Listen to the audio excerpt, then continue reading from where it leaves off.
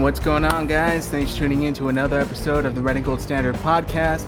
My name is Zach Hernandez, and as always, I'm joined by my co-host, Matt Llewellyn. Matt, how you doing? It's been a busy week, a little bit of crazy, a lot of paperwork, but, you know, some Niners news with OTAs opening, so let's jump right into it. Yeah, exactly. It feels like it's been forever since we've been on with you guys, but yeah, we're just going to get right into it. Camp's opening up. People are getting excited. We saw the first shots of Trey Lance next to Jimmy throwing the ball. What were your initial impressions of it, Matt? Is there anything that stuck out in particular? Jimmy looks a little bit thicker this year, but still next to Trey Lance looks kind of small. Trey Lance, he's just a big dude out there.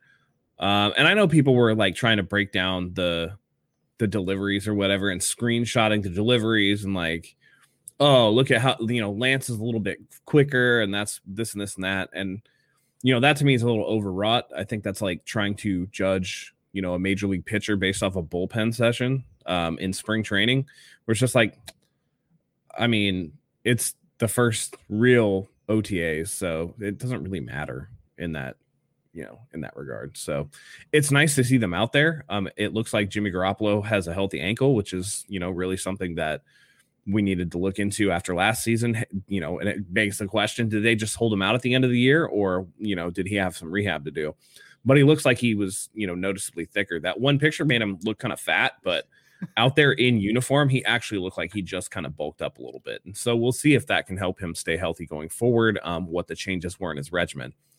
Honestly, for me, it's just nice to see the boys back out there and getting it done. Yeah, I mean, pictures, it's all about the angles, man, and that angle was not good for Jimmy. It was bad. It was bad. He looked like, you know, people were putting out Photoshop edits of that one picture of him like with just chins for days, and it was just like, y'all are ruthless. But, you know, he did look chunky in that one picture. So yeah, just a still shot never quite is accurate. I should know. I take horrible pictures. Yeah, I mean, guys in general, I feel like, but that's a whole nother story. It's just like you said, it's so great to see the Niners back out there. That means football's right around the corner. That means, you know, more shows for the channel. We got a lot coming for you guys, so make sure you guys subscribe if you haven't subscribed already. Tomorrow's my birthday. All I want is you guys to subscribe for my present. Guess 2,000 subscribers. Thank you, my good friend. And yeah, we're trying to get there, so help us get there. Hit the subscribe button. Once we get to 2,000, we're going to give away another 49ers jersey, so could be you. Absolutely. I did think, though, that the big story, and I can put that in quotes, air quotes, big story. Jeff Wilson obviously tore his meniscus. You're a resident medical expert. From what Cam Inman said, he tore it standing up after talking to teammates. Is that something that is normal for a meniscus tear? For old people. If I'm being honest, I don't buy the official story just based off of, you know, what. Okay, hold on, guys. I'm going to put on my tinfoil hat. For me, it's one of those things where you look at the Juwan James situation in Denver, a high money player. And so the team there is like, he hasn't played. He's been super injured. He got injured away from the team facility. Let's just file a grievance or like cut him and say he got injured away from the facility so we don't have to pay that big salary. For a guy like Jeff Wilson Jr., that's not really a concern. It's not like he's making a ton of money.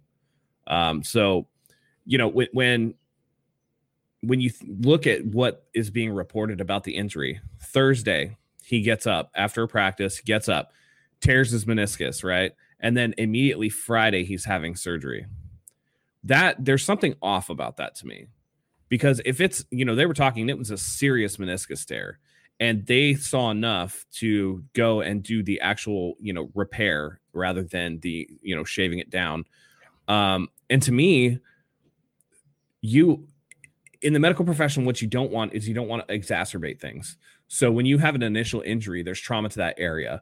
Blood's going to rush to that area. You're going to have inflammation. You're going to have some immune response because there's trauma to that area. The last thing that a surgeon's going to do in a non-life-threatening situation is operate right away. You want that swelling to go down. It's why, you know, when Nick Bosa had his ACL tear, it took a couple weeks before they went in there and did the surgery. And there's a reason for that. It's not like you were in a car crash and you snapped your femur and, getting that surgically repaired is the difference between, saving or losing a leg. That's not what this was. So to me, I think he had torn it prior, and this is just the most convenient thing that they can think of with the start of OTAs, because there's almost no way that if he had a significant tear, that there wasn't going to be any inflammation in that knee at all. And if there was inflammation, the last thing you want to do is cut on that knee and create more inflammation, because that's just going to put pressure on the soft tissues. It's, going to cause, localized swelling that can impede healing and a lot of this stuff. So to me, I don't really buy the official story. I think what happened was he got injured, and they knew that he was injured, and they kind of just walked him through stuff. And, maybe he was out there and tried to give it a go. But at the end of the day, I think this is an older injury, maybe off season, that they operated on, because, again, with that kind of swelling that you would think on an initial injury, it's really, really, I don't know. It's really weird to me. That's tough. I don't know. Maybe it was just me. I had pretty high hopes for Jeff Wilson going into this year, even though you're not as high on him as I am. No, listen. Top of the depth chart is Raheem Mostert and Trey Sermon. That's running back 1 and 2. So now you're going to fight for running back 3 with Wayne Gallman. Like, cool. Jeff Wilson scored some touchdowns, but let's not pretend like he's a vital cog to this offense, because he's really not. And it's unfortunate you don't want to see guys get hurt, but yeah, I mean, I wouldn't say he's a huge part, but I did think that he had some potential. I mean, if he was going to do running back by committee, he's at least proven that he could be effective. But with that said, the Niners bolstered the running back group significantly this offseason. So maybe that leads a little bit into how they feel about Wilson, Mostert. Because, like you said, they added Sermon, they added Mitchell, Goldman. Like, there's a bunch of new backs to this group. So it's interesting, but I do think the 49ers overall are still in a really good place, because Trey Sermon's a great back and Raheem Mostert's a great back. And if he stays healthy, that's a fantastic 1-2 punch. Yeah. I mean, the highest Jeff Wilson Jr. was running back 3. So Melissa in the chat, I did watch Zach yesterday on Nothing But Niners a little bit. I had to work overnight at the hospital, but I was able to tune in a little bit when, I had a break or whatever. Gallman, I think, makes the roster, but Hasty, I think, is gone, because they spent draft capital on Elijah Mitchell. And, unfortunately, what I think they try to do is stash Hasty on the P squad, and then somebody snipes him and takes him away. So. Dress to impress, always straight from the office.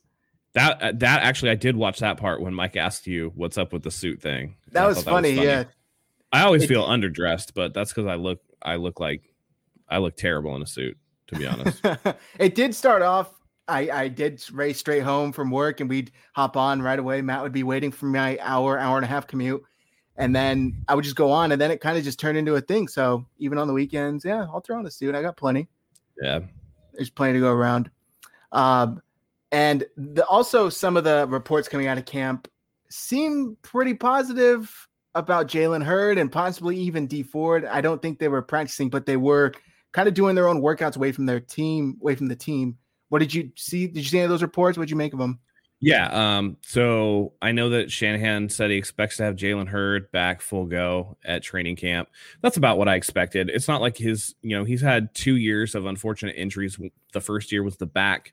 Last year was the ACL that he suffered in training camp. And, he's also talking about Nick Bosa. Looks like he's going to be ready to go for training camp. I expect them to be out there. Dee Ford is the one that's a little more hit or miss for me, because he's had that history for over multiple seasons. So, we'll see what happens with him. I think anything you get out of Dee Ford at this point is a bonus. But Jalen Hurd, considering their lack of movement in the wide receiver front in terms of bolstering that position, I think it's very critical that he comes back healthy and that, he's out there making an impact. Yeah, I mean, I agree, because at this point, it's kind of like just give us something. Just get some snaps out there, and I think you and I would both be happy. Jalen Hurts specifically, just because outside of that one preseason game, it's almost like it was fool's gold. You know, it's like if we saw it, the fans saw it, we all got super excited, and then just the worst luck ever with injury. Right. Steve is in the chat. No, Steve, I do not wear pants. Oh, that was for Zach. My bad. Whoops. Yeah, I said the world may never know. We'll you won't know at least anytime soon with the camera angle. Obviously, since we last recorded, Matt, Julio, that whole story turned into kind of a, it seems like they're going to get traded. Shannon Sharp called him on whatever show he does with Skip, and Julio basically said, "I'm out of here," and we weren't sure if he knew he was live. Benjamin Albright basically said it was scripted. He definitely knew it was live. Where do you think he ends up getting moved? At first, I thought he didn't know, and then I was like, you know what? Shannon Sharp is a lot of things, but I don't think he would do a friend like that. I'm sure that they knew. Shannon can be a little hyperbolic. Obviously, that comes with the territory on being on that show with Skip. They get a little crazy, but yeah, Julio is likely on the move again, and it was always going to be a situation of where they're waiting. We'll really see what happens post June 1st, because that's what they're waiting for, so that they can split his cap hit up into 2 years, and that's going to be what allows them to move off of him if that's the case. This stuff about getting a first round pick for him, though, nope, that's not happening. I don't know if you saw that report that came out today that one team is that's one scenario is the first round pick is being discussed. It's like, sure, that's being discussed. Nobody else believes that, but you could put that out there into the ether and hope maybe some other team's going to up their offer. Well, I don't buy it. Here's the thing, though. I mean, the only way a first round pick would be involved is if you have a team that's, let's just say Kansas City, right? You assume Kansas City is going to be there at the end of the season, right? That they're going to be near the Super Bowl. So if you're talking about a high 20s, low 30s first round draft pick, then essentially it's becoming a high 2. And at that point, then maybe, yeah, okay, that's what you. But he's not going to go to a team that's going to be picking in the top 10 or top 15. So yeah, I do think it was funny that he threw shade at Dallas, though, after wearing that Dallas sweatshirt. He's like, nah, man, I'm not going there. Yeah, respect for that. Collie says, you notice Jimmy and Ross Dwelly bulked up and McGlinchey has his gut back. They fed Slim Mike. Finally fed him. Yep. So, yeah, I'm super excited about that. That's, I want to see a stark lack of him getting knocked on his ass this year. That's I don't want to see him getting blown back like he did last year. And I think that extra weight, like, listen, when you slim down, when Mike slimmed down, I was talking to him directly for a second, but when Mike slimmed down, it's not like his footwork got better. It's not like he got quicker. He was the same. So you might as well have that extra weight. That way, you're not at a weight disadvantage to every defensive lineman that play. Like, he's running out there at like 240. Like, you can't do that, dude. You're a tight end right now. You got to put on that weight, that chunk, dude. If you're a 300-pound guy at 6'7", 6'8", whatever he is, it's a lot harder to, even because you're taller than a lot of guys. So your leverage is automatically going to be up high. And so, even if somebody gets under your pad level, if you're 300 pounds, dude, it's still going to be pretty hard to just completely blow you off the ball. So that's really, a good thing to me that they addressed that. And they were like, hey, Mike, we don't know what you're doing, but you need to gain some weight. At the very least, bulk up, because just like you said, he's taller, center of gravity, he's going to get pushed on his ass pretty easily. And he was last year. It was reported today, I don't know if you saw this, that the 49ers worked out linebacker Brandon Marshall, the former Broncos linebacker. Do you think that's just like a depth move if they do sign him? Yeah, they need to address that. I looked at David Lombardi's projected 53. And he had 10 defensive linemen, but 4 linebackers. And I went back and looked through our depth chart. The linebacker spot's pretty thin. You have Warner and Greenlaw, and you have Al-Shaair. You have Nziocha. And it's outside of Warner and Greenlaw, there's no real above replacement level starters. They're both, Alshire, cool man, like I like you, but you're not irreplaceable. So I think they really do need to address, especially when cuts come in the offseason, to address the linebacker spot and see if that they can kind of bolster that a little bit. Yeah, I agree. I mean, if they're pretty top heavy at the position, just like you were saying. So if anything were to happen injury wise, God forbid, but at least, and Brandon Marshall, he was a really good linebacker with Denver. He's got plenty of experience. Seemed like, if I remember reading the reports back then, he's a pretty good leader. So if they do happen to sign him, like I said, it was just a workout. It would be a nice addition for the 49ers. I like this comment. Kittle made sure he was in shape this offseason. Now Kittle is his dad and plays for Staley. Yeah, Kittle told McGlinchey, here, hold my beer. And Mike, just stood there. And Kittle's like, no, literally hold my beer, drink it, eat the food that I put out on the table for you while I go work out. And then once you're done eating, then you can come join me for the workout because we need you to, we're going to get you in the weight room and we're going to get you lifting. But, we need you to be doing the pizza and beer curls to throw on some weight, That's funny. Just the thought of it. But Kittle, that dude is in the gym working out, doing his crazy workouts like every day. Talk about dedication. Yeah. Well, and then they had that video of Kittle out there with Jimmy, and that's when I was like, oh no, Jimmy actually is like thicker muscular wise. He's not just like fat. He put on some muscle too, and that was interesting to see. Speaking of Kittle, though, did you see his interview with Rich Eisen on the Rich Eisen show? I have not. I didn't catch it. So there was one, and he paid the, we have two quarterbacks. They're both my teammate. I root for whoever. You love to see the competition. If you're not trying to compete, then you don't belong on the football field. All that little stuff that coach speak, that nothing speak. But there was one interesting thing in there. And I really think you should go back and watch it. But there was one point where Rich asked him about, Trey Lance and how he looked and stuff like that.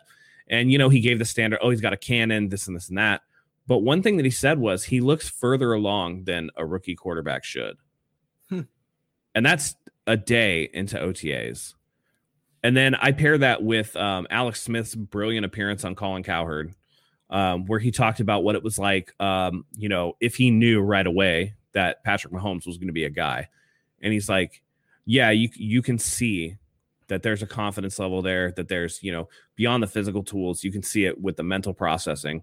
And then, Shanahan said that he was really excited for Trey because they were throwing all this stuff at him and he seemed to be doing really well with it. So you're combining a few different sources. The scuttlebutt around the league is like when a dude shows up to camp, it takes players a practice or two to really know if he's going to be a player or not. And then, you have a guy who has a super complicated offense talking about how, the young guns picking it up and doing a really good job, despite the fact that they're just lobbing everything at him right now. So this early, they're singing effusive praise for him. We might get into the heart of training camp and actually have a legitimate quarterback battle on our hands. There's no guarantee that Jimmy is going to be the starter. If what is being said, and of course, you want to watch out for just being super complimentary to the number 3 overall pick. But there is a chance if Lance is in there in practice every day and he's making throws that, Jimmy just simply can't, and he's picking up the offense in a way that puts him pretty close to, what you would expect from a Jimmy Garoppolo or somebody like that. What's the reason not to do it? Especially if they're, again, we're always rumored to have the wide receiver on the list. So we're always rumored with the Julio Jones. Moving Jimmy Garoppolo could make Julio Jones a reality. So it just bears watching. And it's, I don't necessarily believe that all this stuff is going to necessarily go down, that it's going to be, Lance starting right away or whatever. I'm just thankful that we have these storylines to kind of just dig into and chew on for a little while and kind of figure out, hey man, the dead period of the offseason is over. We're gearing up to get ready to go towards the season. And for me, it's just exciting to see the players back out on the field and realize that NFL football is just a couple months away. Yeah. And, the whole thing with trying to decipher and read between the lines of, is he really just talking up his teammate? Does he mean this? That's what sucks around this time. And, it's only a matter of time before we actually find out. Is he really that much further along than a rookie? But you've said it all along, players know. These players know as soon as these guys hit the field, as soon as they get in the locker room with them, do they have it? Do they not have it? There's a certain swagger, especially at the quarterback position. Jimmy had it pretty early on. Did he lose it? I don't know. It seemed like the vibe might have been off. That's from obviously an outsider looking in, but I do think Trey Lance, there's just something about him. He's got that charisma. And there was an appearance, I think it was John Lynch on Chris Collinsworth. I don't know if you happen to catch that. He was on. Chris Collinsworth has that podcast, I think, with Sherman. Yeah. And he said that Kyle Shanahan was drawing up plays for Trey Lance. Oh, I did see that when they were on the plane ride coming from Justin Fields.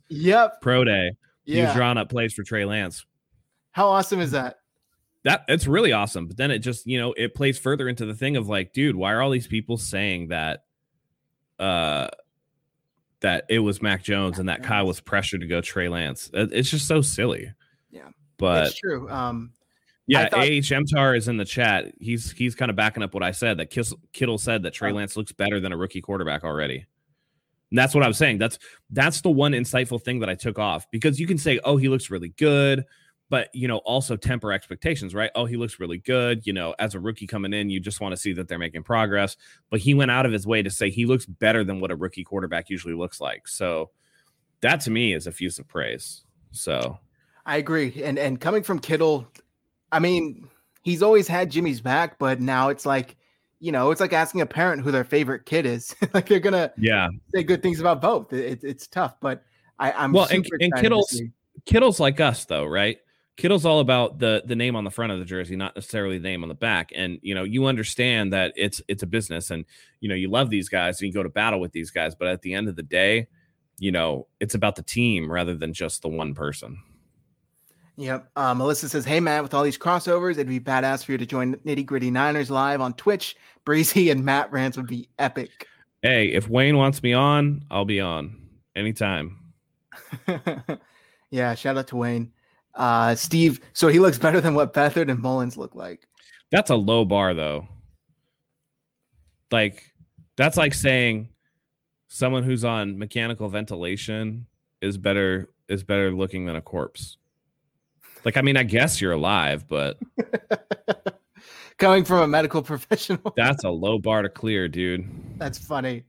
I thought the whole thing, just like you said, drawing plays for Trey Lance on the plane ride back from seeing Justin Fields. But yes, it was always Mac Jones and Kyle Shanahan felt pressured. It's like, do you guys even hear yourself speak when you're still trying to push this narrative for whatever reason?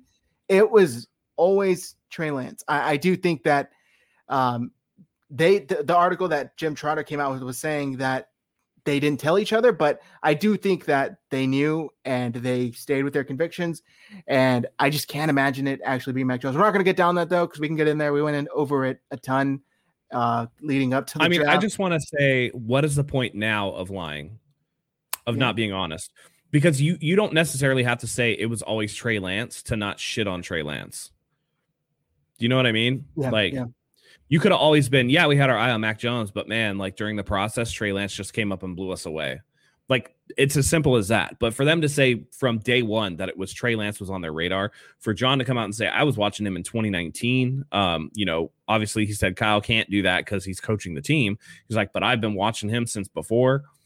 There's no reason to go out and say that stuff and have it not be true. It's just, and in a day and age where everybody, is kind of lying about a lot of things, or dishonest or misleading or a lot of misinformation or whatever, every now and again, you just got to take things at face value. And for somebody like John Lynch and Kyle Shanahan, who always came off to me as pretty open and honest, especially Kyle, very blunt, there's no reason for them to not be honest with what their situation was. Yeah. And it actually seems like the opposite of that happened, to where Trey Lance was their first initial, thought and selection. And maybe they were going through the motions trying to see if anybody else would change their mind. But it seems like, it's like responsible scientific experimentation, right? Exactly. It's where we have this hypothesis that Trey Lance is the best quarterback. Now let's go out and try to prove that wrong by studying all these other guys. And then when you come back to it and Trey Lance is still your guy, then you're like, well, he's definitely the guy then, and we can take him. Oh my God. Oh, $100 donation. Ray Fox. Thank you very much. Wow. That's the biggest one we've ever gotten. Thank you. I hope you didn't put the decimal in the wrong place, homie. I know. Yeah. Like, that's crazy. Thank you so much. We Thank appreciate you. it. That's an early birthday present. Thank you very much. That's awesome. Dang, you hit the brakes on the show real quick with that. Wow, absolutely. Shout out to Bay Area Baller. He's got a great YouTube channel. Go check his stuff out. Makes great videos. Just made a really good one, actually. So go check it out. Herman Cruz, what do you guys think about Grant Cohn comparing Trey to Blaine Gabbert? That's Grant being Grant. Yeah. That's Grant saying something to fire everybody up so that we could all have like a conversation about it. Yeah. I mean, Peachy in the chat. What's up, Peachy? Peachy, how's it going? Go check out Nitty Gritty Niners as well. Everybody eats. Make sure everyone go and check out all these other great 49ers content creators. There's a bunch. Yeah. Steve says, Great Fox knew Zach needed pants for the show. Right. I'll go buy a pair. I do think, though, that as far as the 49ers and where they're at right now, it's hard to remember another time where there's just so much optimism going into a season. And I'm tempted to say going into the last season when the whole, I'm not even going to say the word, but RS or RT, I guess, was going on. That didn't happen. I'll say it, revenge tour that turned into rehab tour. Yes, exactly. Yeah. Do you agree with that, though? Like, this is kind of like the most optimism and energy that's been around this team going into a season in a while. Yeah, I do, because there's not only do you have the optimism for a team that you know is like Super Bowl caliber, right? Which we had last year. But the difference between last year and this year is last year we had come off the playoff run. We lost in the Super Bowl, and there were definitely questions about Jimmy Garoppolo because it's like, well, you only let him throw 8 times in the NFC Championship game. He had one throw to make that would have won us the Super Bowl when Emmanuel Sanders was open by like 4 yards, had 4 yards of separation. He could have hit him. So, you had those questions. But this year, it's like we traded up to number 3 to get Trey Lance. Now we have the shiny new toy in the building on top of a roster we feel is like a Super Bowl roster. And then you have the always anticipated quarterback competition. Does this light a fire under Jimmy and make him compete that much harder? And does he come out looking really good because of, the competition and the fact that he, is looking over and is like, this dude, he's going to try to take my job, and I'm going to be nice to him, and I'm going to be a professional because I might be, looking for my next audition. This is my audition for my next starting job. But just the quarterback competition coming into the season with the fact that we have a lot of these players coming back off of injuries and we anticipate a rebound for the team and the shiny new toy. I mean, to me, definitely, I agree with you that this is one of the most exciting off seasons leading into a 49ers season that we've had in a long time. Yeah. And, hopefully I do think it's different than last season in the sense that it's not like putting the same pieces back together and trying to make it work again. Like you got so close in the Super Bowl. It didn't happen. And then they basically just brought everybody back and they're like, okay, let's do it again. It didn't work. Obviously COVID, injuries, there's a whole list of reasons, but they actually, I feel like, addressed the team and the team's needs in a very objective and effective way. And they came to the conclusion that us fans had been saying, Jimmy ain't it. I love Jimmy and I wish he was the guy, but it doesn't seem like he's going to be the guy or ever be the guy. We were kind of holding our breath, waiting to see if he's going to develop into it. It didn't happen, whether it's injuries, whether it's play, whether it's his ceiling is just not simply high enough. And then they made an aggressive choice to add Trey Lance. And I really do respect him for that. Yeah. And I think Kyle addressed it too. He's like, look, we were hoping Jimmy developed, but it's hard to develop when you're always rehabbing from an injury. And he had one season here where he was healthy amongst the 3. And so he was just like, look, dude, like I told him, we love you here, but we can't rely on you because of your health. And that's something that is absolutely true. And it's something that I said coming off the ACL. It's just like, and it's why I was so excited for him last year. Because, when we were talking about Jimmy, I hung on to Jimmy for a long time in terms of give him time. This was his first, second real offseason with the 49ers as a starting quarterback. He came off the ACL the Super Bowl year. So in that regard, you're looking at him just trying to, rehab that and come back healthy. After the Super Bowl, he had a full offseason. And so you're thinking, well, will he finally take the next step? But then the high ankle sprain, he comes back not super effective still, and then re-aggravates the ankle sprain. So yeah, it makes it really difficult for him to develop. You'd like to see, okay, he's worked on his footwork a little bit, or he's developed the deep ball, or whatever the case may be. He's finally seeing that off-ball linebacker that comes out from the weak side that picks off his pass over the middle or whatever, right? He's not making the Jimmy throw. And the fact that we know, okay, we have a Jimmy throw, like that's something that's, pretty crazy too, that you look at. So yeah. Tell me about it. Yeah.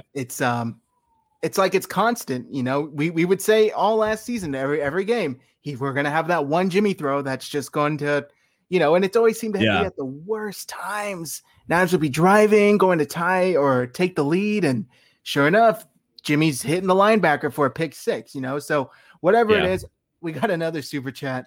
Thank you very much. Fat coming in. Do we get a Matt rant tonight? We'll see. I don't know if there's much to rant about tonight. It's so early. There's not much. I don't think that's pissed you off, although we haven't spoken much. I mean, it's mild. Listen, it's mildly annoying that we're attached to every wide receiver that comes out on the market. But in this case with Julio, I kind of understand it. He's a veteran in Kyle Shanahan's system. He knows what's up. And the fact that the 49ers didn't do anything with the position. So wide receiver and linebacker are now the two positions that I think are the weakest that need the most depth. My only issue with Julio is that I think, again, like I said before, when the rumors first came up, I think he kind of sucks the gravity out of the building for Brandon Ayuk and Deebo Samuel. If you want Brandon Ayuk to be that true number one, do you really want to bring a 32-year-old Julio Jones who definitely has skills, but is on the backside of his career? I just don't know. I don't know that you would make that move. Yeah. Particularly given a cost. It's going to cost. We talked about this. I don't know if we talked about this specifically, but we talked about the wide receivers when I was on Nothing But Niners with Mike and the gang last night.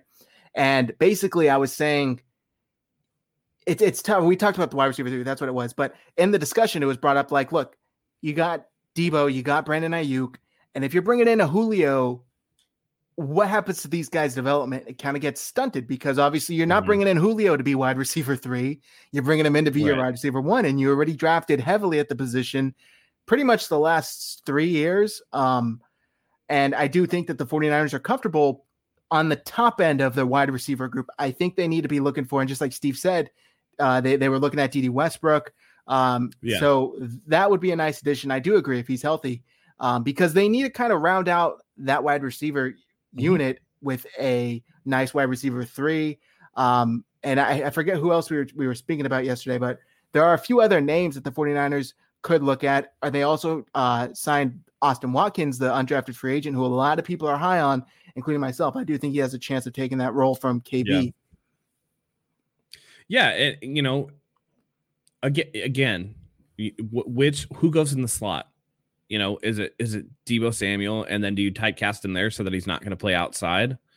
This is a critical year in Deebo's development. It's year 3 for him. He's coming off a season where he had some injuries. The 49ers need to figure out what really, he has, and determine whether or not they're going to re-sign him and make room for him in the future. I've seen him working hard in the offseason, so it looks like he's going to come back with a vengeance. But again, like you said, the top of the wide receiver, the depth chart in a Shanahan offense, I think is pretty good. I don't think you necessarily need to push much further with that, but you can always look again for the 3, the 4 guy, particularly a guy who can return kicks, because we need somebody who's going to return. I'm not looking forward to Richie James being the guy that's back there again. It's just, that's not what I'm looking for. But a Julio Jones, remember, this team now does not have first-round picks for the next 2 years.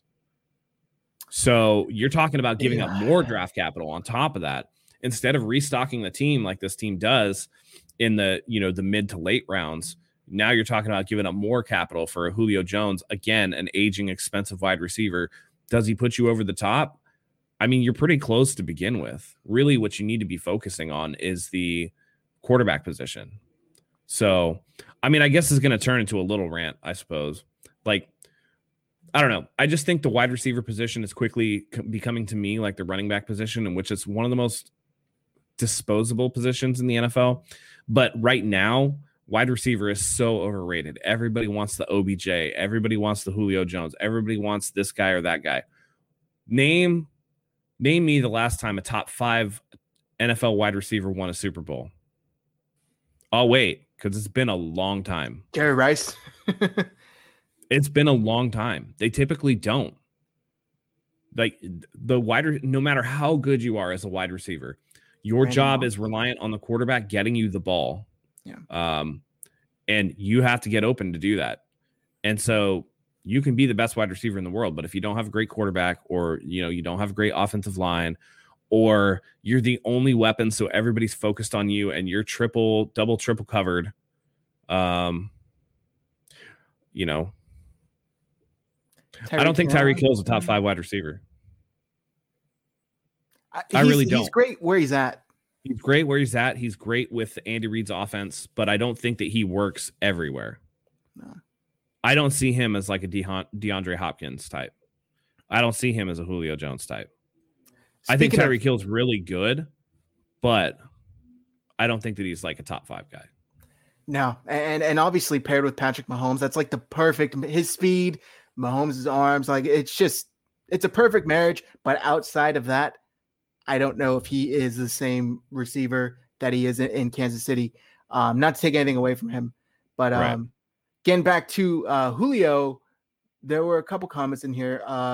Cully, I know everyone wants Julio, myself included. Jamison Crowder could be flying under the radar. That's another option to maybe a wide receiver 3 role, where I think the 49ers are more in the position to be looking to fill than a number 1 absolute guy like Julio.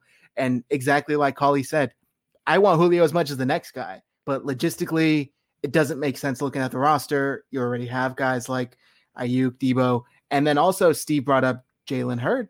If he's able to stay healthy, chances are he's going to take at the very least top 3, top 4 spot. I mean, there's not much competition after Brandon Ayuk and Debo Samuel. So, yeah. I mean, you want to see those guys get in there and get a look, because you do have to fill that depth. So, I mean, whoever can, whether it's Hurd, whether it's Watkins, whether it's Richie James gets another opportunity. I don't know why people say he doesn't. He does. Whatever the case may be, I think that you're looking at a guy who guys who need to step up, and they definitely need that number 3. I said it about Jalen Hurd. I said that if he does nothing else but moss DBs in the end zone, that's enough. Like, I think that's enough for this team with the other weapons that they have, that they'll be just fine without getting somebody like Julio. Yeah. I just don't think they need him. And going back to Tyreek Hill, by the way, that Super Bowl year, he had 860 yards receiving. I know he missed some games, but it's not like he had a statistical show out. So, he played with Alex Smith his rookie year and didn't really get a lot done. So I think he's just a super effective deep threat. He's great at what he does. And I think that he benefits from Andy Reid, who, Colin Cowherd said this, and I agree. Andy Reid is probably the most innovative offensive coach in the history of the NFL. That's fair. So I think that helps out a lot, but when you can throw a guy like, DeAndre Hopkins can go to the Arizona Cardinals and be DeAndre Hopkins. He can be on the Texans with that shit show of an offense with Bill O'Brien there and still be DeAndre Hopkins. You could be Julio Jones and, take quarters off, take games off, and still be Julio Jones, So, and that's not to take anything away from Tyreek Hill, but, he's not the guy that, does Tyreek Hill work without a Kelsey or without a Watkins on the, or not Watkins, Watkins, Sammy Watkins on the other side, or, Patrick Mahomes slinging him the ball? I don't know that he does. He's not especially tall. He's super fast, but if you're scheming to stopping Tyreek Hill, and that's what causes so many matchup nightmares for Kansas City, because if you do scheme to stop Tyreek Hill, well, now Travis Kelce has 12 catches for 150 yards or whatever. Like, there's a reason Travis Kelce is breaking tight end records. Is it because he's so much far and away better than every other tight end in the league? That could be part of it. He's right there with Kittle as like the best in the league, but the offense is catered much like a Shanahan offense to get the ball to the open dude. And if they're taking Tyreek Hill out of the game, then Travis Kelce's just going to eat all day. And so when they focus in the third and fourth quarter, I'd really be interested in the statistical splits for Tyreek Hill. I'm willing to bet that early in the game, he's not doing much, and it's Kelce actually chewing up chain. And then once they start focusing on Travis Kelce, that's when you see Tyreek Hill, get one behind the defense or whatever. And then all of a sudden it's like, oh, we had 4 catches for 120 yards and 2 touchdowns when, 2 of his catches made up 90 yards, right? The other 2 were screens. So I don't know. Question from Steve. Who are your top 5 wide receivers right now? DeAndre Hopkins, I think, is the best. Julio Jones, I would say, is probably up there, number 2. Boy, this is bad because I'm probably going to forget people. I think, God, I hate to say this, but I think DK Metcalf is a top 5 receiver right now. Wow. Yeah. Like what he's able to do with that trash line. Stephon Diggs, Devontae Adams. That's 5. I'm so glad you said Stephon Diggs. He is so underrated. I love Stephon Diggs. He's so good. Dude, him going to Buffalo and getting paired with Josh Allen, getting away from Kirk Cousins, is like the best thing he could have done. That was and look what happened to Minnesota's offense last year without Stephon Diggs. Like even Thielen took a huge step back. Going through some of the comments, Collie, Tampa Bay slowed down Hill in last season's Super Bowl. So did the 49ers until those busted plays in the second half. Tommy Huxley, Matt, that's a great point. I think you meant to say why I think Kittle is better. Collie, Devontae Adams. Yeah, Devontae Adams is a stud, Eagles, dude. Butterfingers. Like when you're Devontae Adams and you're catching all these passes and stuff, and then like you have Marquez Valdez-Scantling on the other side, who, no offense to you, but Aaron Rodgers made you, bro. Like, it's not like Green Bay has a ton of offensive weapons. And that's why people, like, I think the misnomer of, oh, well, Rodgers has weapons. No, Rodgers makes weapons. If you gave Rodgers like 3 Devontae Adams, they'd win the Super Bowl every year because they'd score 50 points a game. I wanted to get a quote to your attention and get your reaction live. So I'm going to share my screen. What do you think of this? Let's take a quick break from today's show to say thank you to the sponsor. Today's episode is brought to you by Baxter Blue. Do you experience digital eye strain from too much blue light exposure from digital screens? Baxter Blue glasses are not your average frames. These blue light lenses filter 80% of the highest energy blue light, eliminating 99% of the glare. The past year, we have all been glued to our devices more than ever. I know I myself am constantly on my phone, whether it's managing 49ers Hive or on my laptop recording new episodes with Matt of the Wrinkle Center podcast, and my eyes have definitely felt the difference. Our exposure to digital light has soared, and all of our eyes and our sleep are suffering as a result. Baxter Blue is also a force for good and provides a pair of reading glasses for someone in need for every single pair sold. This is eyewear built for a digital age, and Baxter Blue is giving our listeners 10% off your next purchase of blue light, sleep, or kids glasses. Click the link in our show notes for your exclusive discount. This is the sign you have been waiting for to invest in blue light glasses. We know you will love your new Baxters, and we know that you will feel the difference. Make sure you click the link in our show notes to get 10% off your next purchase of Baxter Blues. Now let's get back to the show. Keller Witherspoon on his 4 years with the 49ers. When I was healthy, I was the best corner in the league. He said he had 2 significant injuries that people didn't know about. From Joe Fan. I think he should expect NFL drug testers to come knock on his door pretty soon. That dude's fucking tripping. Like, you were a starting NFL quarterback, sure, but let's not pretend like we didn't see the ebbs and flows in the same games when you get a hold, and then that leads to you giving up a busted coverage for a touchdown, which then leads you to getting another hold. And you had these games where you were just very schizophrenic in what you were doing. Yeah. So to me, like, dude, the best corner in the league.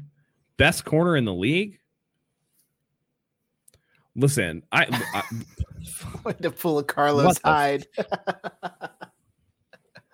That's hilarious. Like, do you think he tells himself this shit in the mirror? Like, where was this talk when you were getting burnt for touchdowns, and then you got little boo boo face, and we're giving up more touchdowns? If you really thought you were the best corner in the league, we wouldn't see that up and down play from you as your mental status declines because you're getting down on yourself. You're like, oh, not another penalty. Oh, not another touchdown given up. Oh, not this, not that. Like, not even like he was a ball hawk. How many picks did he have for the 49ers? Like 3 or 4? Tops. Yeah. Like, see Coach Timo in the chat. How's it going? How's it going, Coach? I thought it was hilarious when I saw the quote. I'm like, man, that's the quiet part that you're saying out loud. You know, just like you said, do you say that to yourself every morning when you get out of bed to get your juices flowing? There's a difference between confidence and delusion. And what he's doing right now is just completely delusional. Yeah. Like, you could say, dude, my goal is to be the best, but to just say that you are the best, that's crazy to me. Yeah. That's crazy to me. When you have you weren't even the best corner on the team. Thank you. Yes. No. Yeah. Verrett was the best corner on the team last year. Yeah. And then the year before, it was probably K'Wan Williams. Dude, you got replaced by an undrafted dude. Like, you couldn't even sniff the field in the second half of the year. No. And it's just like, not only that, but it's more than just physical. Mentally, from the outside looking in, again, with that caveat added, you weren't there. You just simply weren't there. And like you said, Matt, you would get beat from touchdowns, and you could tell. You could tell his whole demeanor, his attitude change, be on the sideline throwing his helmet. Best of luck to you in Seattle, but let's be real here. Dude, that's like Duck Hodges being like, I'm the best quarterback in the NFL. When healthy. As if that changes anything. Yeah, that's like Mason Rudolph being like, I'm the best quarterback in the NFL when Myles Garrett ain't plunking me with my own fucking helmet. Like, fuck, man. That's crazy. That's so crazy. In that case, dude, where the fuck did you even go? You went to Seattle for like $4 million. That's best corner in the NFL. $4 million a year for 1 year. Bargain. All right. Bargain. We'll see you twice this year, Cupcake. We'll see who's the best cornerback in the NFL. Good luck. You'll need it.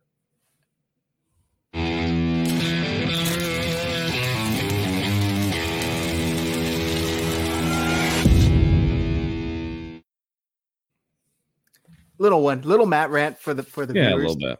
That pisses me off, man. That's crazy. Yeah, it's That's so good.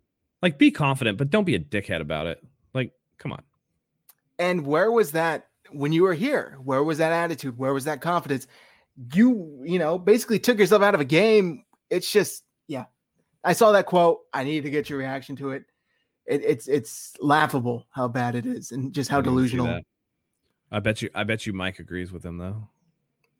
That's Mike's guy. It always has been Mike's guy. That's always been Mike's guy.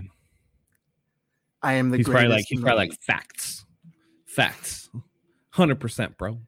We love Mike. But Melissa, that's a bad take, Mike. He's got a weird affliction to Kello and to Kevin White. I remember the Kevin White shit. That was so funny. Kevin White didn't even do anything. I asked him about it last night, but he wasn't answering the questions really. It was like he was the host. So I wanted him to get into it because he loves Kevin White. And now he's actually on the Niners. And the Niners have a wide receiver 3 position wide open. I mean, he's on the 49ers, but is he really on the 49ers? No. Yeah. Melissa said Tarvarius Moore and Jamar Andrew Taylor had games plays. I remember what was Spoon's a pick on Winston when he went 30-30. Yep. Yeah. Nothing memorable really. Besides getting punked.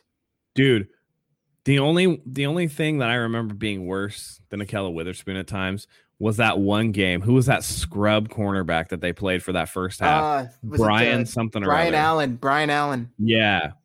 That was the only thing that I remember being like out and out worse than stuff I've seen from Ahkello Witherspoon. But that happened because Ahkello Witherspoon wouldn't go in. Yep. That's right. So then went in later anyway when they pulled his ass. Yeah. Yeah. Melissa says it's because Mike is all about New Jersey. They're New Jersey guys. That's why Big Mike likes them. Makes sense. Tribal. I mean, that's cool. There are a lot of people from California I can't stand. So, Coach Timo, I like how all the media now is scrambling to adjust themselves after totally failing at predicting the 49ers number 3 pick last month. LOL, never trust the media. My mantra the past 25 years. it's funny. Peter Schrager talked about this, that like there was just this groundswell of 49ers fans who were like, no, they were all of us were pushing back against that narrative. There were some silly people that were like, oh no, I like Mac Jones. I don't want to say what I think those people are, but I mean, come on, guys. You can't hold Mac Jones up to these freaking uber athletic, super good quarterbacks like Trey Lance, like Justin Fields, like Trevor Lawrence, and be like, no, Mac Jones is the guy. Like, no. They must be from Bama. That, like, the only people that like Mac Jones are from Bama. It has to be. I mean, it really does. Or somebody that has like a direct tie to him, like financially, that's going to benefit off of this. Absolutely. Yeah. I just don't understand why you would. What's there to like? Yeah. I mean, he's accurate, sure. Right. But noodle arm, not athletic, dad bod, DUIs. Like, what are you looking at? McCorkle. Like, dude's name is McCorkle. Yeah. Nope.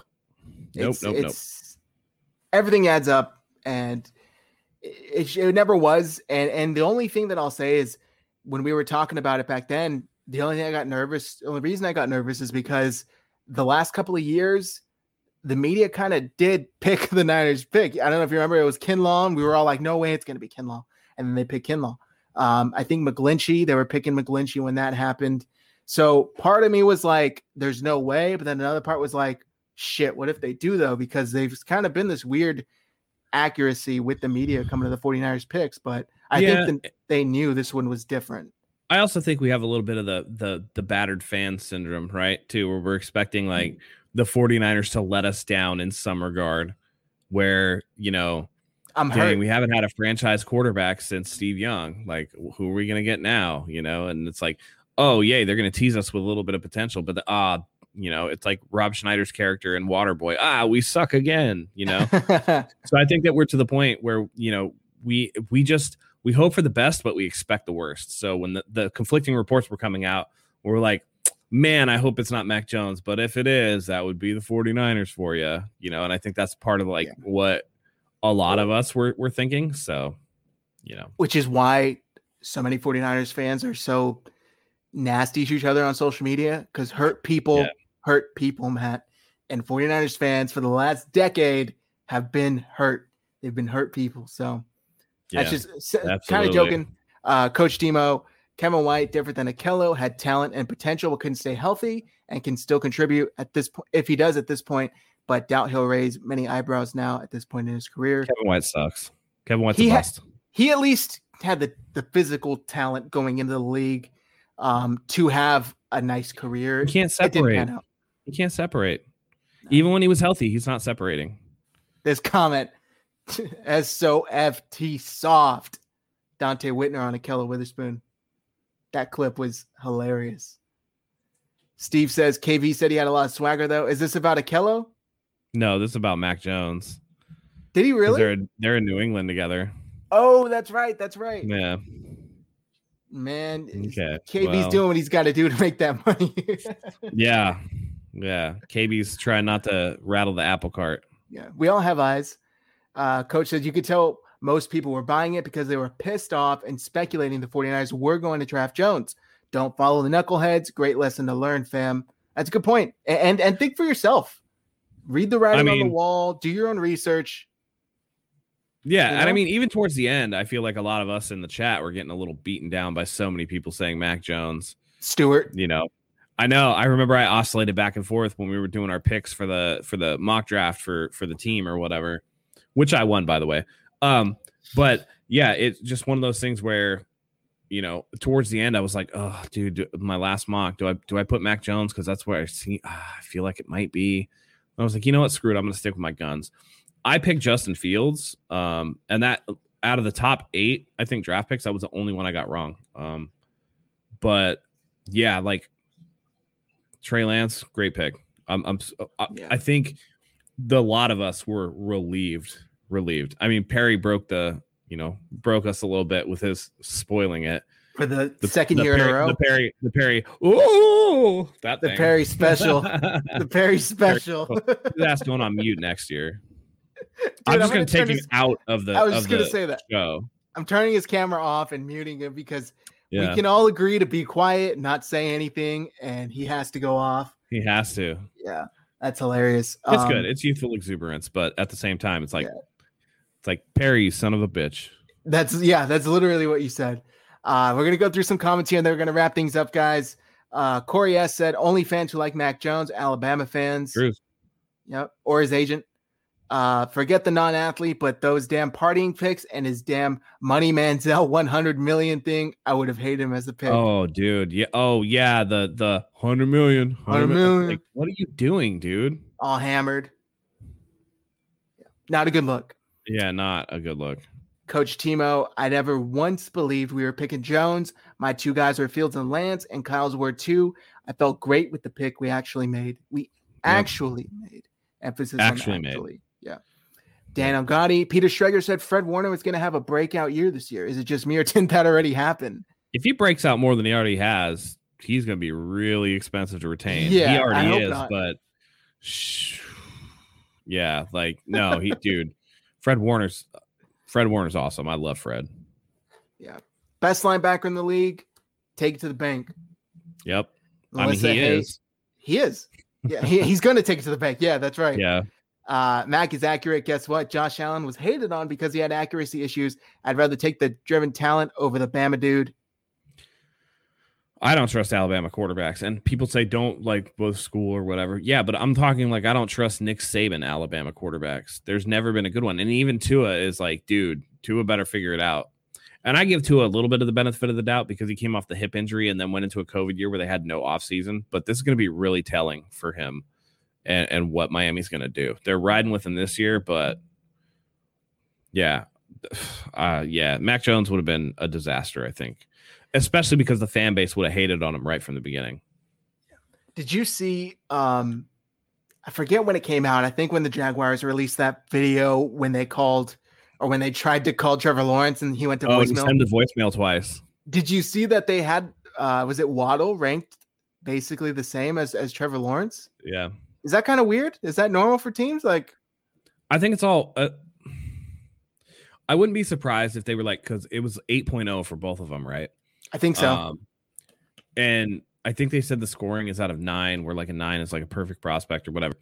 But I wouldn't be surprised if it was position dependent. So Jalen Waddle is an 8 for a wide receiver, whereas Trevor Lawrence is an 8 for a quarterback. But I don't think you can conflate the two just on a pure mathematical basis. So I think that's what really the difference is going to be there. I could be speaking out of turn, but if I had to guess, that's what I would think. That makes sense.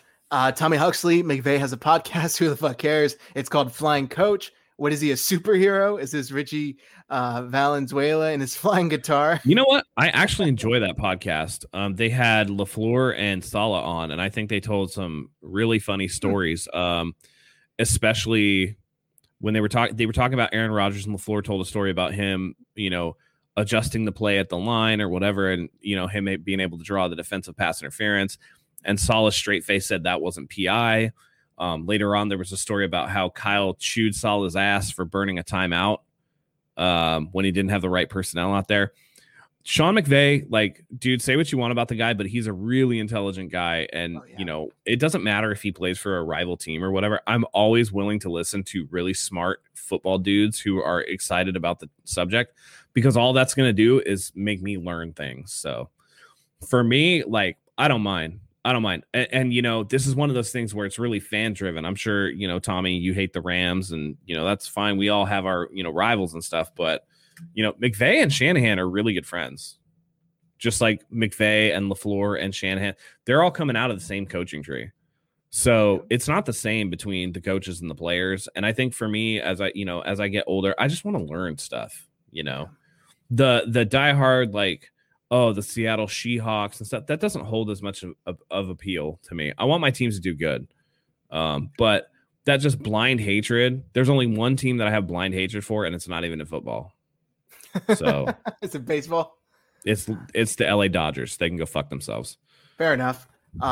Yeah, when I was obviously younger, yeah, I never really did the whole like She-Hawks or Squeak-Hawks. Some people Yeah. do. That's cool. Yeah, I'm it's trying to cool. be as objective as possible, especially trying to build a platform here and with 49ers Hive. And I try and be as objective. Seattle Seahawks. It's like there's a difference between you have to have a sense of professionalism and if you're just a fan Yeah. drinking at tailgating. So I try and keep that level there. Melissa, Fred Warner was Yeah, I calling. mean, listen, if we're out tailgating, we're at a game, and Yeah, we gotta like fuck the Rams chant going. Like, I'm gonna join in on that. That's just fun. That's just being there, and that's atmosphere or whatever. But in general, when I'm like, when I'm sitting at home, I know some people that just like mentally torture themselves over rivalries and stuff, and I'm just like, I don't get it. Like, when the game's over, yeah, it sucks if we lose, and it's awesome if we win, but dude, I got a life to live. Like, I don't have, I'm past that point, I think. So I love the 49ers. And I always want them to do well. I just like, there's some just weird stuff though with the rivalry stuff that I guess I'm too old. And dude, I mean, it gets really serious. I mean, especially people in baseball, get fucking stabbed for this stuff. Yeah, people die. I mean, that's why the Raiders and the Niners didn't play each other when the Raiders were still here. And I'm just like, that's a level of fandom that I just don't understand, that I will never understand. Yeah. So that could just be me. I'll never understand that. Nothing is ever that serious to where you need to kill or die over. Especially somebody hit my wife. No, sorry, I meant football. Yeah, in sports. Yeah. Birthday plans. My fiance is taking me to Monterey Saturday, come back Monday, and then I have another 2 days off of work. Still kind of moving into the new place. Well, still have some stuff to unpack, so hoping to get that done. Coach Timo, Fred wants to be a 49er for life. I think he will be too. He is consistently great, top 2 or 3, and another great year could put him over the top of the list, especially if we get a Super Bowl ring. I love it. He's quickly on his way to rivaling Patrick Willis's career already. And I think it's very clear Kyle wants him around too. And as we've seen with George Kittle, they're going to back up the Brinks trucks for guys that Kyle drafted. Yeah, it's true. 49ers and linebackers, great. I know. Great they seem to record. just find them everywhere. Yeah, no matter what coaching tree they have in. So now that we went 2 corners and a safety this year, do we continue to address issues like special teams and other issues? They got to get linebacker depth. They really need to figure out what's going on at the wide receiver position, but they absolutely, positively need a returner. I might puke on my shoes if Richie James is back there returning kicks this year, because it's the missing area. They're not going to have great field positions starting out. No. Zach, what do you have hanging in the background? So that's an autograph Frank Gore, and this is an autograph Deebo Samuel. You can't see it, but right up on this wall, I have the forget which Super Bowl it is. The Super Bowl signed football by the whole team. And then I have a Jeff Garcia mini helmet, Roger Craig mini helmet, and a Bill Walsh signed mini helmet. Those are some posters that Leroy sent us. He made for NBC Sports Bay Area for the 49ers playoff run. And some rally towels. I have more. I just haven't had a chance to put it up. I have to mount a TV in here somewhere, so I'm like trying to leave that aside. And I also have here. Let me grab it. What's that wall look like on your right? That might be the TV mounting wall. You got your couch over on this side. Yeah, I have another little couch right here, like right by my desk. But there's plenty of room. That's where I'm hoping to mount it on the wall. Yeah. I want to show you this real quick though. Oh, he is wearing pants, ladies and gentlemen. Those look like those look like basketball shorts. Are you wearing basketball shorts right now? I put them on when I get home. Yeah. Oh man, you're wearing a. Hey, so this is from Joe Staley. That's sick. Headed for Hades. He's a fantastic artist. I'll drop his handle in the comments right now, and you can make a donation and in turn get a nice print. He has like different types, glossy, matte, and I got it when I was still at my old place and I really wanted a place to hang it up. So now I have it here, and you guys should go check him out. He's a great artist. Just got that up finally. He's really going to floss over the fact that he tucks a suit shirt into fucking basketball shorts when he gets home. Dude, I had to take my dogs out. I wasn't going to take my dogs out and suit pants. I respect it. That's fine. I'll allow it. Dan Gotti. Yeah, this kind of made me think too. With the draft grades, why not go right to 10 instead of 9? Does every team do it differently? This is probably some bullshit thing. Like there's no such thing as a perfect prospect, so there's no 10 prospects. If you have a 10 prospect and then somebody comes out better, you can't go higher than 10. So what are they then? Fair enough. Some stupid shit. It's probably some dumb stuff like that. Let me drop the link for this artist real quick because he's really cool. Yeah, he's good. Just headed for Hades. His name's Simon. He's really, really good. Go check his art out, guys. Let's see. We'll take another couple questions. Melissa, you guys, like myself, like the idea of a center pick. What's your thoughts on Brunskill's backup and would have been Kyle's starter guy if Alex Mack wasn't signed? I think Brunskill's fine as the backup. I really like the Alex Mack signing. I really like the fact that they addressed the offensive line in the draft, like big time. So I'm excited to see Aaron Banks get in there and just like maul the shit out of some dudes. I'm guessing that they put him on the right side, right next to McGlinchey. Yeah. We talked about this last night on another Niners stream. Brunskill's like super versatile and he could fit in multiple places on the line. So he's really valuable for the 49ers. He's a jack of all trades, but an ace of none. So he's like that ideal like swing player on the offensive line where if a guy gets nicked up, you can move Brunskill into their spot and he's great as like a spot starter or like a short-term solution. But he's not a guy that you want to stick out there against the elite of the elite because eventually he's going to get exposed. Yeah. Except for, was it Aaron Donald that he totally just held his own against? I don't know. Yeah. Dropping the link. I figured I should probably just drop his direct link instead of his Twitter. Staley Art, because he has a site. Weirdo. Okay. Tommy Huxley, I respect McVay. I also agree that I hate the goddamn Dodgers too. I just really hate Seahawks fans. They are trash. Who cheers when Bowman gets injured? Pathetic. That's a good point. They threw popcorn at him. Do I think that if we were in the middle of a playoff race or in the NFC Championship against Seattle and Russell Wilson went down, that our fans wouldn't cheer? I can always speak for myself. Pretty sure they would. A lot of them would. I think there are trash people in every fan base. Exactly. You just like to think because you yourself wouldn't do that. Right. But you can't attribute your own morals to other people, and you can't attribute how you would be as a fan. Like, why do you think Raiders and 49ers fans stab the shit out of each other when they get together? Like, it's just because there's some bad people in the fan base. That's just how it is. It's fair. I despise Carroll. I dislike Ray Lewis. Hawk fans irritate me, but my true hate for teams comes from family rivalries, especially because my brother thinks COVID TNF is something to crow about. Oh, he must be a Packers fan. Oh, she's talking about the COVID matchup. Yeah. No, not at all. Coach Timo, Matt, you and I are a lot alike in how we handle the game and our team. I used to get very deflated, and now it's just taken with a grain of salt. There are quite more important things in life for sure. Dude, we have people in our own chat that I feel like the 49ers lose a tough game, and it's like, dude, are you on the edge of the building? You should probably come down from there right now. Unfortunately. It's okay. Life will go on. Don't forget, the corner we drafted from Michigan is a good kick returner, and we still have Hasty for kickoffs if needed. I think we'll be fine. Yeah. Yep, Ambry Thomas. It's not. I don't know if Hasty makes the roster, though. Yeah, you said that earlier. You're not sure if he might not. He's pretty kind of buried low on that chart. Yeah. It's tough, man. Elijah Mitchell, they spent a draft capital on, so I don't know if he's going to make it over Hasty. If they're similar production, they're going to go with the guy that they actually spent something on. Because to me, it's Mostert, Sermon, Gallman, 1, 2, 3. Yeah. Yep. And it's a good group. It's a really good group. Yeah. Melissa said it's not just that; it's about his bull about being Bass 52.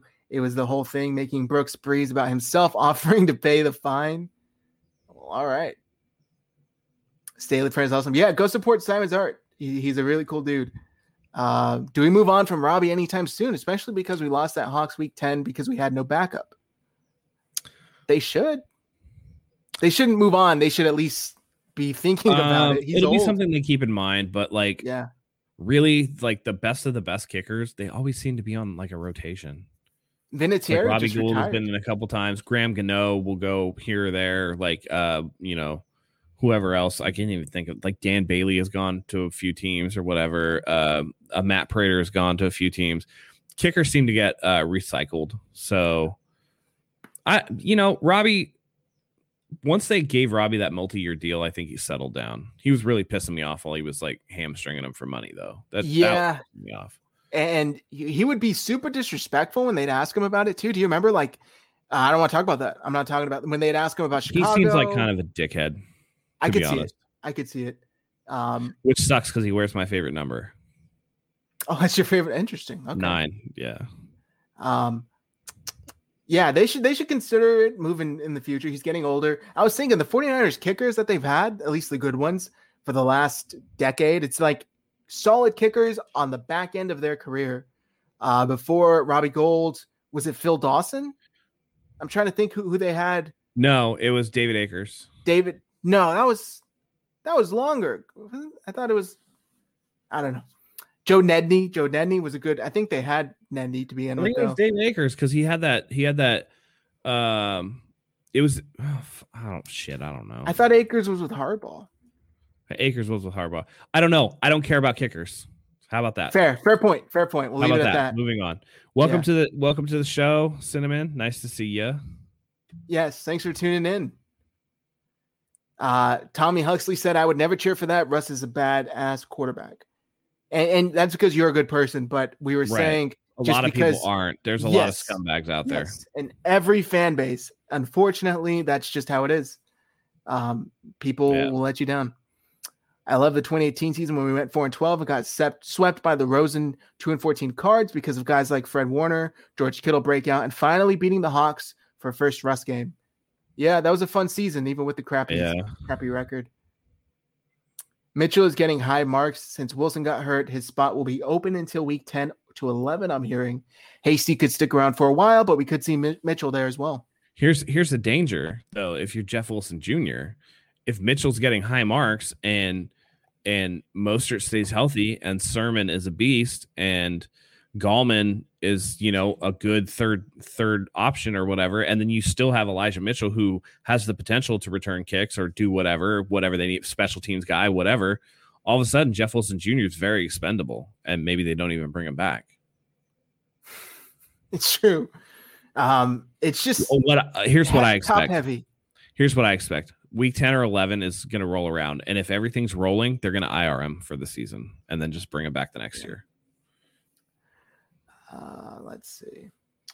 Melissa said David Akers, Andy Lee. He was a punter, but he was here for forever. Yeah, and he's still around. I think he's in Carolina now. Oh, okay.